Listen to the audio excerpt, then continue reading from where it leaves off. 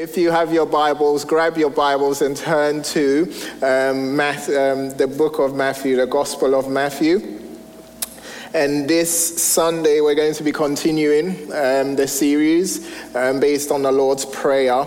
And we're going to be reading from chapter 6. We're going to be reading 5 to 13. And we're going to be focusing on verse 10. And so join me as we read together God's Word. Matthew chapter 6 from verses 5 to 13 reads, "And when you pray," this is Jesus speaking, "and when you pray, you must not be like the hypocrites, for they love to stand and pray in the synagogues and at the street corners, that they may be seen by others. Truly, I say to you, they have received their reward. But when you pray, go into your room and shut the door and pray to your Father who is in secret. And your Father who sees in secret will reward you." Oh, I love that. I love that. Verse 7, "And when you pray, do not heap up empty phrases as the Gentiles do, for they think that they will be heard for their many words. Do not be like them, for your Father knows what you need before you ask him. Pray then like this: Our Father in heaven, hallowed be your name. Your kingdom come, your will be done on earth as it is in heaven. Give us this day our daily bread, and forgive our debts as we also have forgiven our debtors. And lead us not into temptation, but deliver us from evil." Let's pray before we dive into our study this morning. Let's pray. God, thank you for your word, and thank you for your truth. I love what's happening here.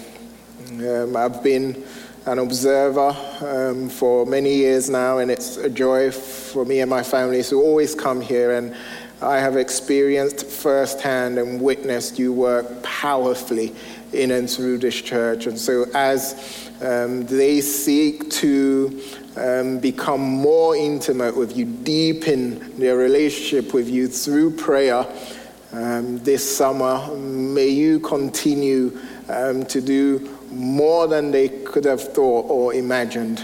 And God, and I'm excited, and I'm looking forward to hearing all that you're going to be doing in and through this church as a result of their pursuit of you in deeper prayer.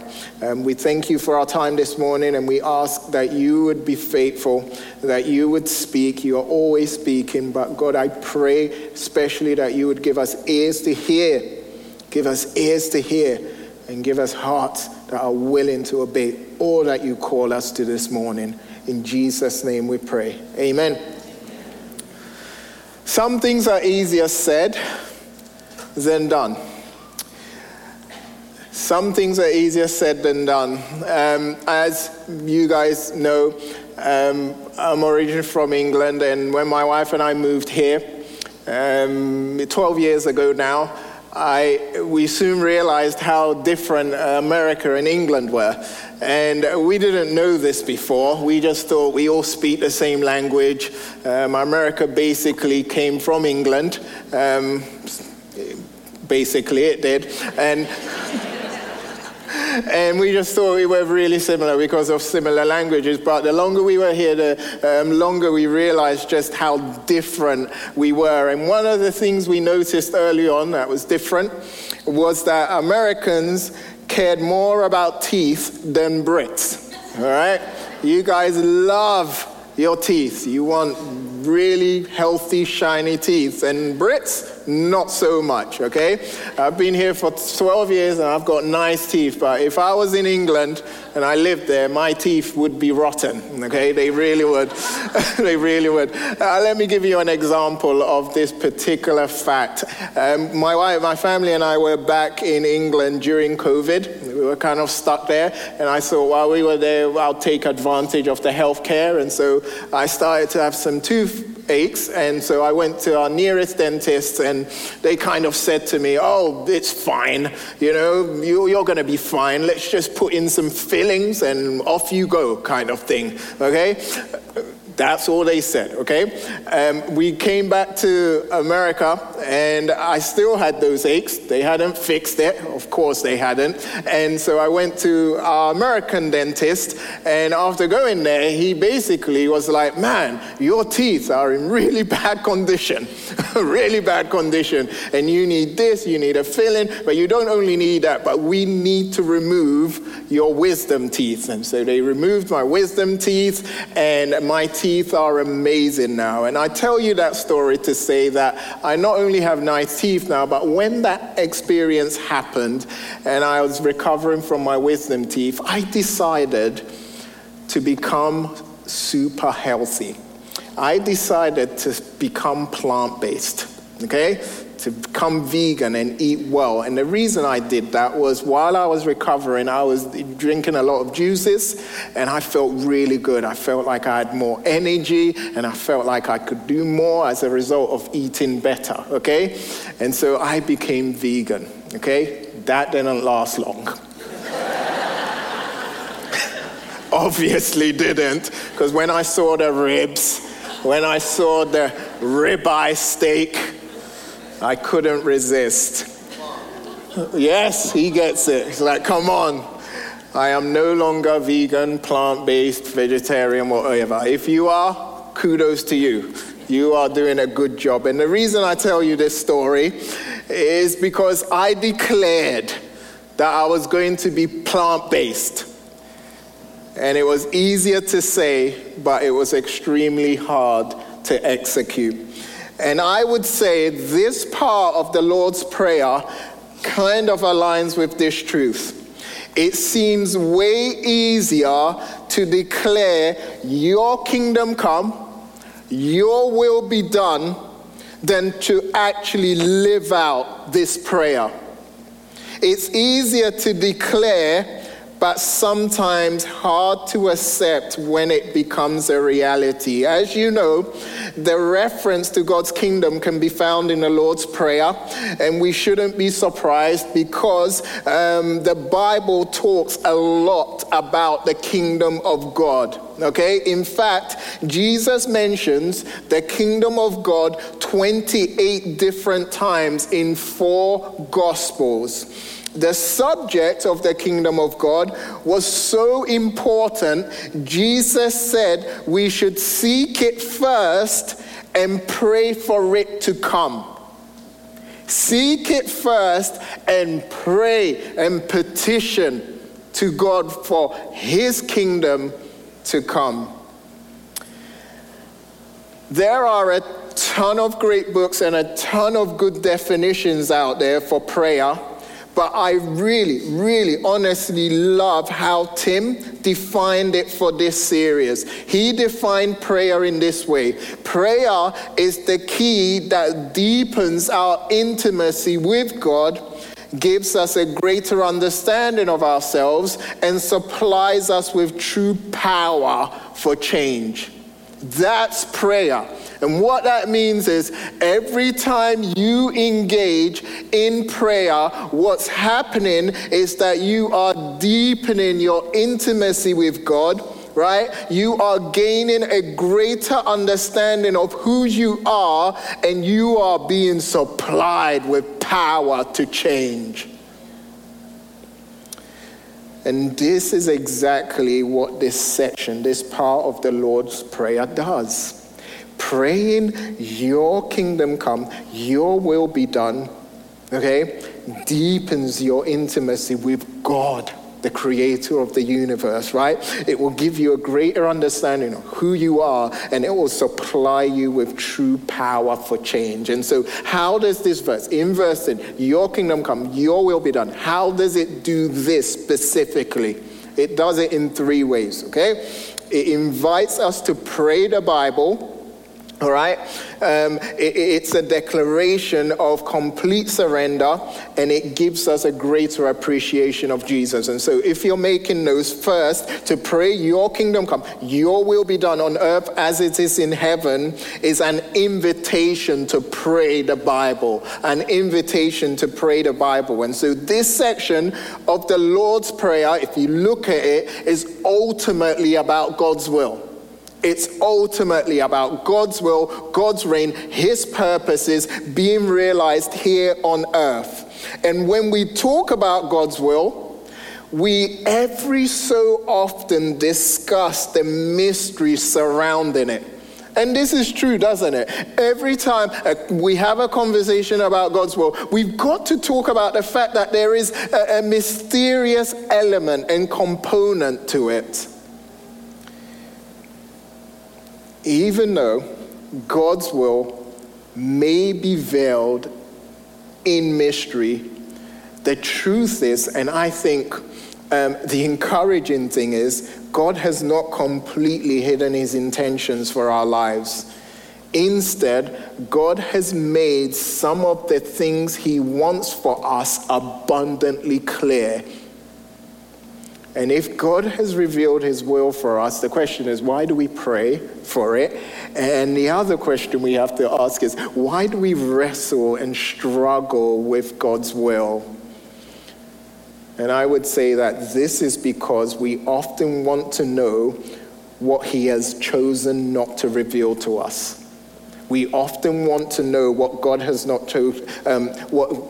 chosen not to reveal to us. When thinking about God's will, there's two main things to keep in mind, okay? God's revealed will for the present and God's concealed will for the future. And what's interesting is that we are more concerned about God's concealed will for the future rather than his revealed will for the present. But Scripture teaches us to think the opposite, okay? Scripture strongly encourages us to live out God's revealed will here and now in the present rather than obsess over his concealed will for the future. Stick with me here, right? We're going. It's all going to be clear. A few verses after asking us to pray for God's will to come and for his will to be done, Jesus says this in Matthew chapter 6, verse 31 to 33. He says, "Therefore do not be anxious, saying, what shall we eat, or what shall we drink, or what shall we wear?" Okay? I get concerned about what to wear. Okay? Just thought I'd confess that. Moving on. "But seek first the kingdom of God and his righteousness, and all these things will be added to you." In other words, this is what Jesus is saying. Let go of your preoccupation with the future so that you can remain devoted to serving God and living a godly life right here, right now. And this way of life is achieved by knowing and obeying God's revealed will, which can be found and which is contained in the Bible. In fact, this is what's happening. If we are preoccupied with God's concealed future will, if we're like obsessed with God, what's your will for my future? What's your will for my future? What's happening is that we are essentially praying for God's will to be done, then waiting for him to reveal it to us when he's already done so in his Bible. In other words, you're waiting for God to speak when he's already spoken to you in the Bible. The Bible contains pages and pages that communicate in great detail the will of God for your life. For example, it's God's will for you to love your enemies and pray for those who persecute you. Okay? Another example, it's God's will for you to give thanks in all circumstances. God desires for you to ask him for wisdom because he gives generously to all. God wants you to not be anxious about anything, but every time you're anxious, what he wants you to do is to pray and petition with thanksgiving and present your request to him. It's his will, it's God's will for you to confess your sins to him, because if you do, he is faithful and just and will forgive you and purify you from all unrighteousness. God wants you to be generous. God wants you to care for the poor, and God wants you to live a life that brings him glory. These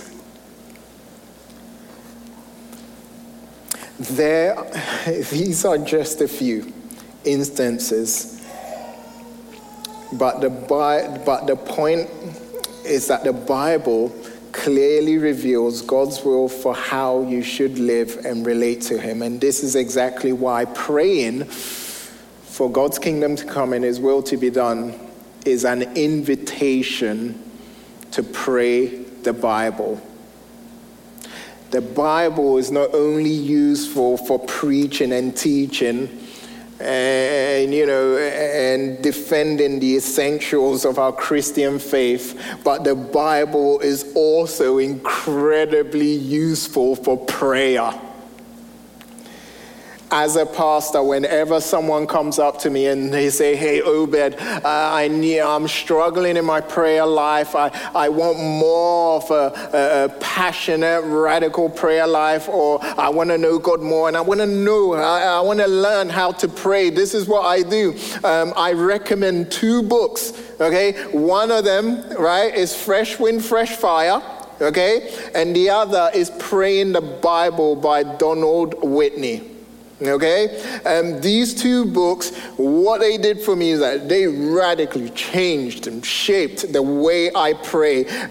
I used to and still struggle to be consistent in prayer, but after reading these books, I prayed more and had better times of prayer. And this is because these 2 books not only showed me the power of prayer, but they revealed to me the power of actually praying the Bible.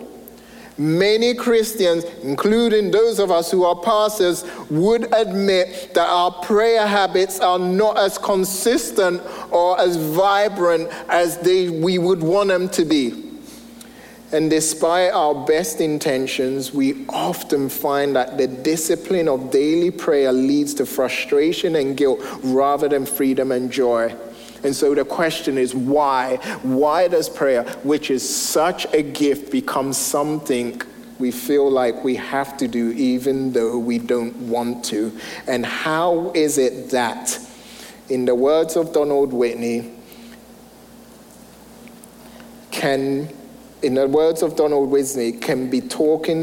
we can be talking to the most fascinating person in the universe about the most important things in our lives and be bored to death. Why?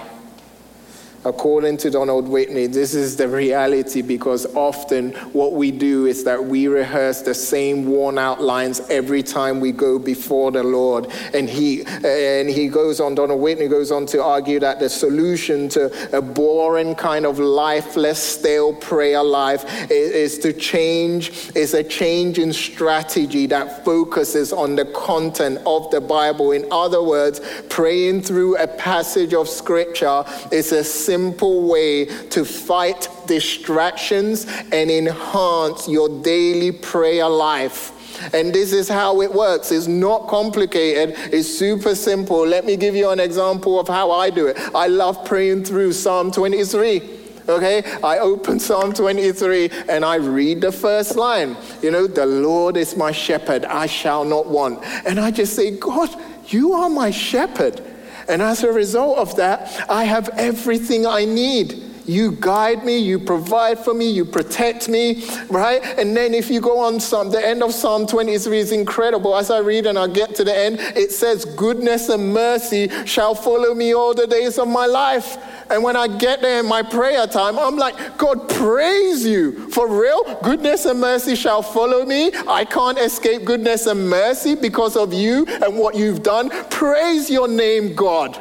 Right? And that is it. So you can take any passage, any scripture. The Psalms are full of prayers, and we can utilize those prayers in our own prayer life as well. And Daniel Henderson said this: by conviction and experience, I have concluded that the most creative and effective prayers spring from the inexhaustible treasury of the Word of God. Thousands of times I have watched the Bible expose hearts, guide language, unite diverse interests, and create powerful moments of remarkable prayer impact. And praying the Bible doesn't just give us a lifetime of content to pray. But one of the best things about praying the Bible is that every time you pray the Bible, you are actually praying according to God's will. You really are. To pray, your kingdom come and your will be done is an invitation to pray the Bible, because there's no better way to discern God's will and to conform our prayers to his will. No better way. Donald Whitney says, since it is so important to pray in conformity with God's will, can you have any greater assurance than you are praying the will of God than when you are praying the word of God? And so, Reality Ventura, let me encourage you to adopt the practice of praying the Bible. Why? Because every time you crack the Bible open and you pray the scriptures, you're at the same time praying for God's kingdom to come and his will to be done on earth as it is in heaven. To pray, your kingdom come, your will be done, is not just an invitation to pray the Bible, but second, it's also a declaration of surrender. A declaration of surrender. Kevin DeYoung, who's a pastor and Bible teacher, says, the kingdom of God is the heavenly world breaking into our earthly existence. The kingdom of God is the heavenly world breaking into our earthly existence. And so when we pray, your kingdom come, your will be done, what we're doing is asking God to help us be faithful, obedient, authentic, and effective Christians. To pray this prayer is another way of us saying, God, I want you to use me however you want. My life fully belongs to you. You are my king, and I surrender to all of your ways here on earth. And so this part of the prayer is essentially a desire for God to reign in your life wherever he has you and whatever he has you doing. Is you totally surrendering and abandoning all that you are to the will and purposes of God. In other words, and listen carefully, to pray your kingdom come, your will be done, is to declare your absolute surrender to God's plans and purposes for your life, even if it goes against what you want. This is why I would say this prayer is so radical. We love it, don't we? We sing it, the t-shirts, coffee mugs. God, let your kingdom come. Let your will be done. And yes, we want God's purposes to saturate this earth and our lives, but we often don't realize that when we pray this prayer, we are saying, Heavenly Father, I surrender to your plans and purposes for my life, even if they go against what I want. Because sometimes what God wants for you and what you want for yourself is different. It's not the same. Look, naturally, all right, we all naturally want a life of ease and comfort and success.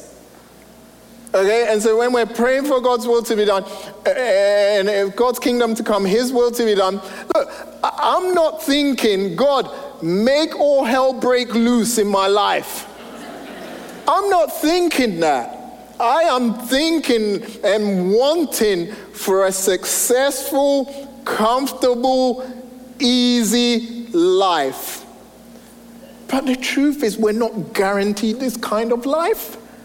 When we petition for God's kingdom to come and his will to be done, this prayer doesn't guarantee you'll marry young. It doesn't guarantee you'll be healthy. It doesn't guarantee you'll climb up the career ladder and become successful. It doesn't guarantee your new business venture will succeed. It doesn't guarantee you'll have kids who will grow up to love Jesus and follow him the way you do. It doesn't guarantee that the missionaries we're sending and supporting to advance the gospel will return safely.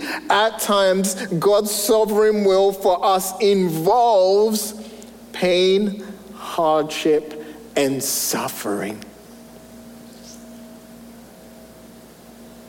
It just does. In 2018, my family and I, along with 15 others,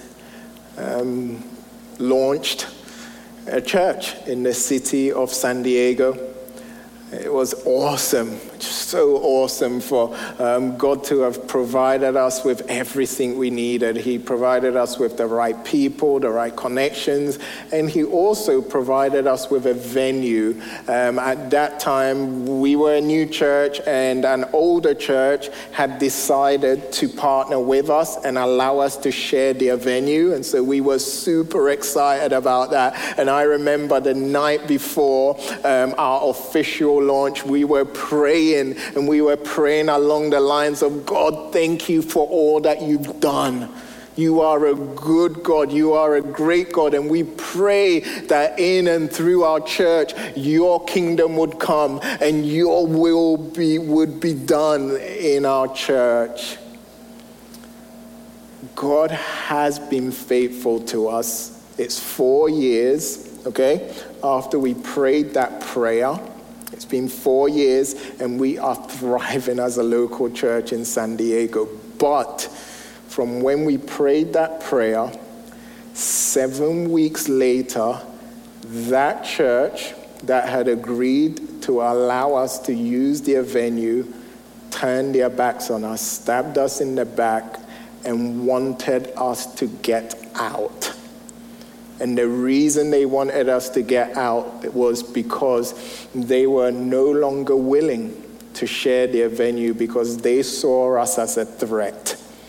They were incredibly concerned with the building, and they thought we were going to take over the building.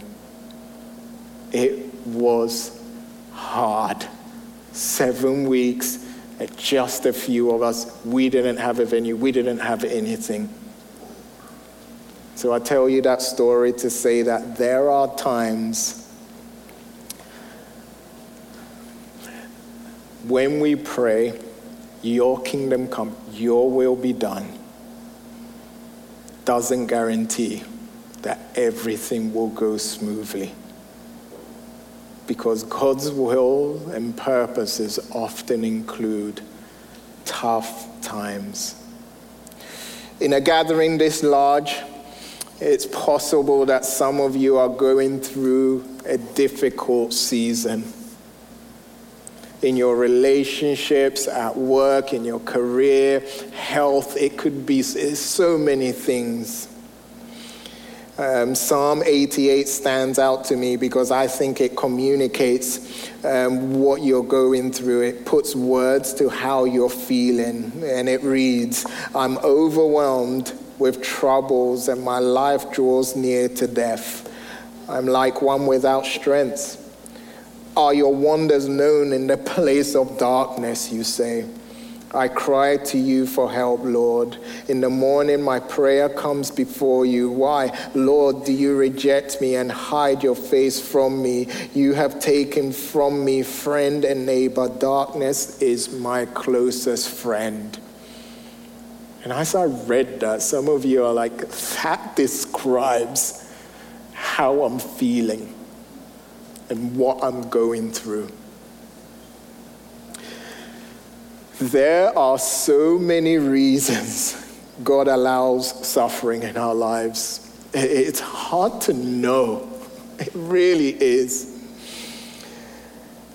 And this is what makes praying for his will to be done in our lives such a radical prayer. It's a prayer of absolute surrender to whatever God allows in our life or wants from our lives.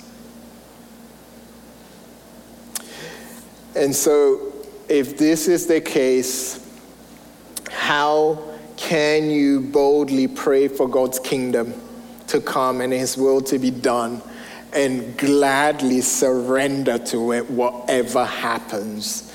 How can we do that? And that's what we're going to move on to next. And so to pray your kingdom come, your will be done is not only an invitation to pray the Bible or a declaration of surrender to God, but lastly, this prayer, right? This prayer gives us a greater appreciation for Jesus. Do you know why? Let's go to the Garden of Gethsemane. Jesus enters the Garden of Gethsemane and says to his disciples, I want you to sit here while I go over there and pray. In the garden, what happened was Jesus retreated to a place of solitude. Soon after entering the garden, he became distressed and opened up to his disciples about his struggles. This is what he said. He said, my soul is overwhelmed with sorrow to the point of death. That's what Jesus said. He also instructed his disciples to stay up and keep watch. And so what Jesus did was he retreated again to a private part of the garden. There he knelt with his face to the ground and he prayed, quote, my Father, if it's possible, may this cup be taken from me, yet not as I will, but as you will. Jesus then returned to his disciples, and what did he find? He found them sleeping, right? And I love this story because we read that and we're like, how can we fall asleep when Jesus has asked us to pray? Really? I fall asleep often when I'm praying. And I know I would have probably done the same. And so Jesus returned to his disciples. He's like, why are you sleeping? Jesus asked them, watch and pray. Don't fall into temptation. And so again, Jesus goes, and for the second time, he prays, my Father, if it's not possible for this cup of suffering to be taken unless I drink it, may your will be done. Jesus returned, found his disciples sleeping again. Third time he goes away, prays the same thing. He goes back to his disciples. This time he wakes them up and says to them, are you still sleeping and resting? Look, the hour has come. The Son of Man is being delivered into the hands of sinners. Rise, let us go. Here comes my betrayer. Who was his betrayer? Judas. Judas soon betrays Jesus. Jesus is arrested, taken to the highest court of justice in Jerusalem. And before them, this is what Jesus does. He declares that I'm not just this carpenter or this prophet, but I am actually the promised Messiah, the Son of the living God. You know what Jesus meant when he said those things? He said, I am God in human flesh. That's what he meant. They heard this and they were like, you are blaspheming. And as a response, they spit in his face, slapped him, struck him with their fists, and sentenced him to death. Death by crucifixion.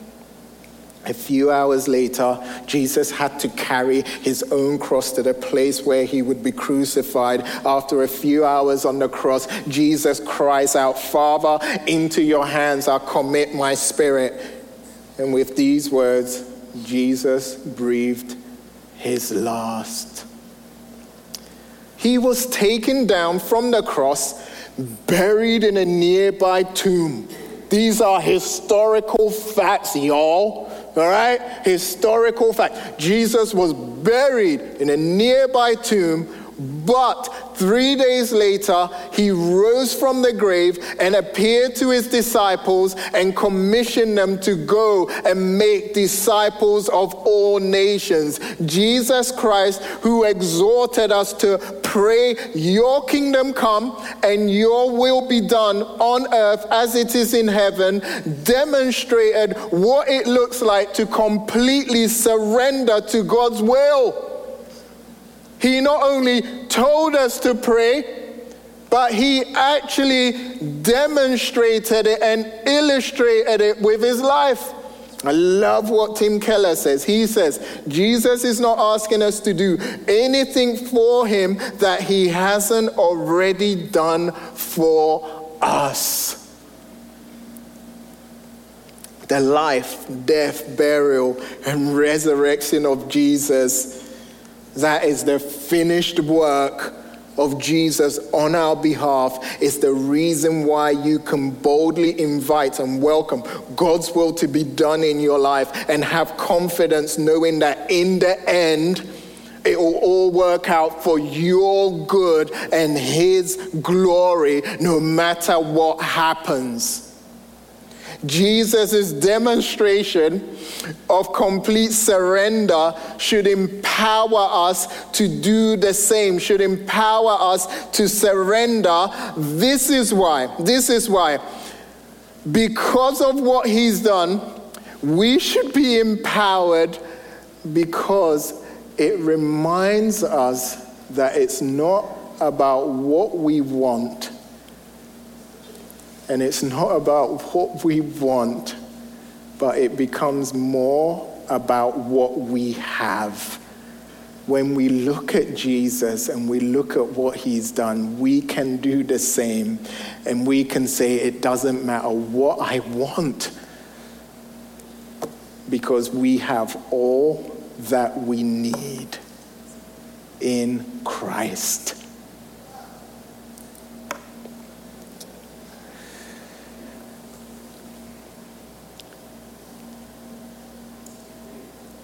If you're here and you're like, look, I'm not a Christian, I'm showed up, a friend of mine tricked me and said, you should come to this place. There's free donuts.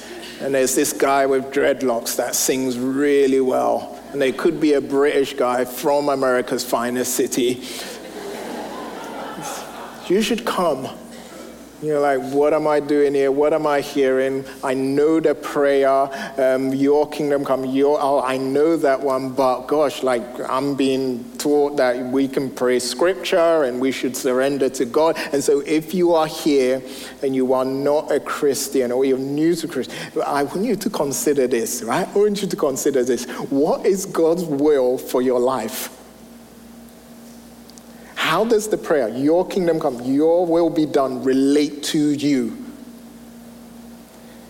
2 Peter 3, verse 9 provides us with an incredible answer. Listen to what it says, all right? Listen to what it says. It says, the Lord is not slow in keeping his promise. My goodness, God is not slow in keeping his promise. That means God is fast when it comes to keeping his promise, okay? As some understand slowness. Instead, he is patient with you, not wanting anyone to perish, but everyone to come to repentance. That is what God desires for you. God desires for you to come to repentance. In other words, God's will for you is to stop living for yourself and start living for him. God's will for you is that you would experience a relationship with him. With him. He is the creator of the universe, and he desires to relate to you in a way that will leave you in awe.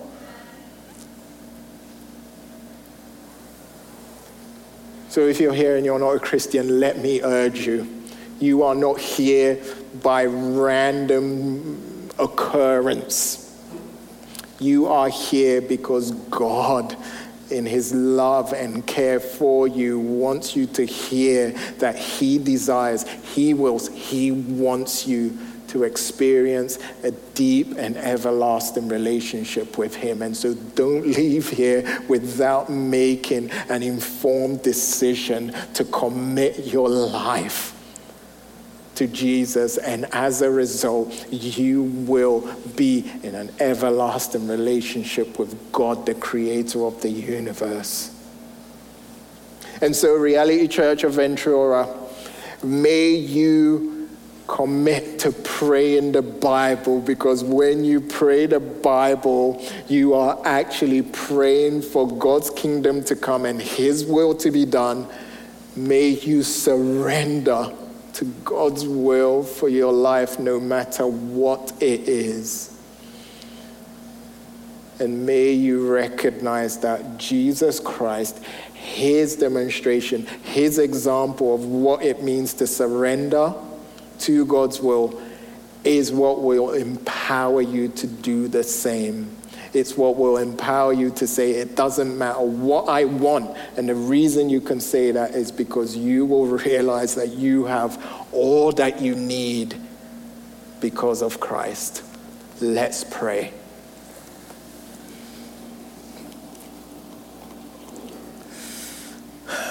God, there is nothing that's better than you. Nothing that's better than you. And so, God, as we pray for your kingdom to come and your will to be done, I pray that with excitement. And we pray that with excitement, knowing that your will is being accomplished. We're seeing it and experiencing it. But God, it might not always come about the way we want it to. And so, God, when that happens, I pray that we would gladly surrender and that you would fix our eyes on Jesus and give us more understanding of who he is and what he has accomplished for us. And as a result, God, may we gladly surrender and may we be content and satisfied in him, because that's all that matters. Thank you. In Jesus' name we pray. Amen.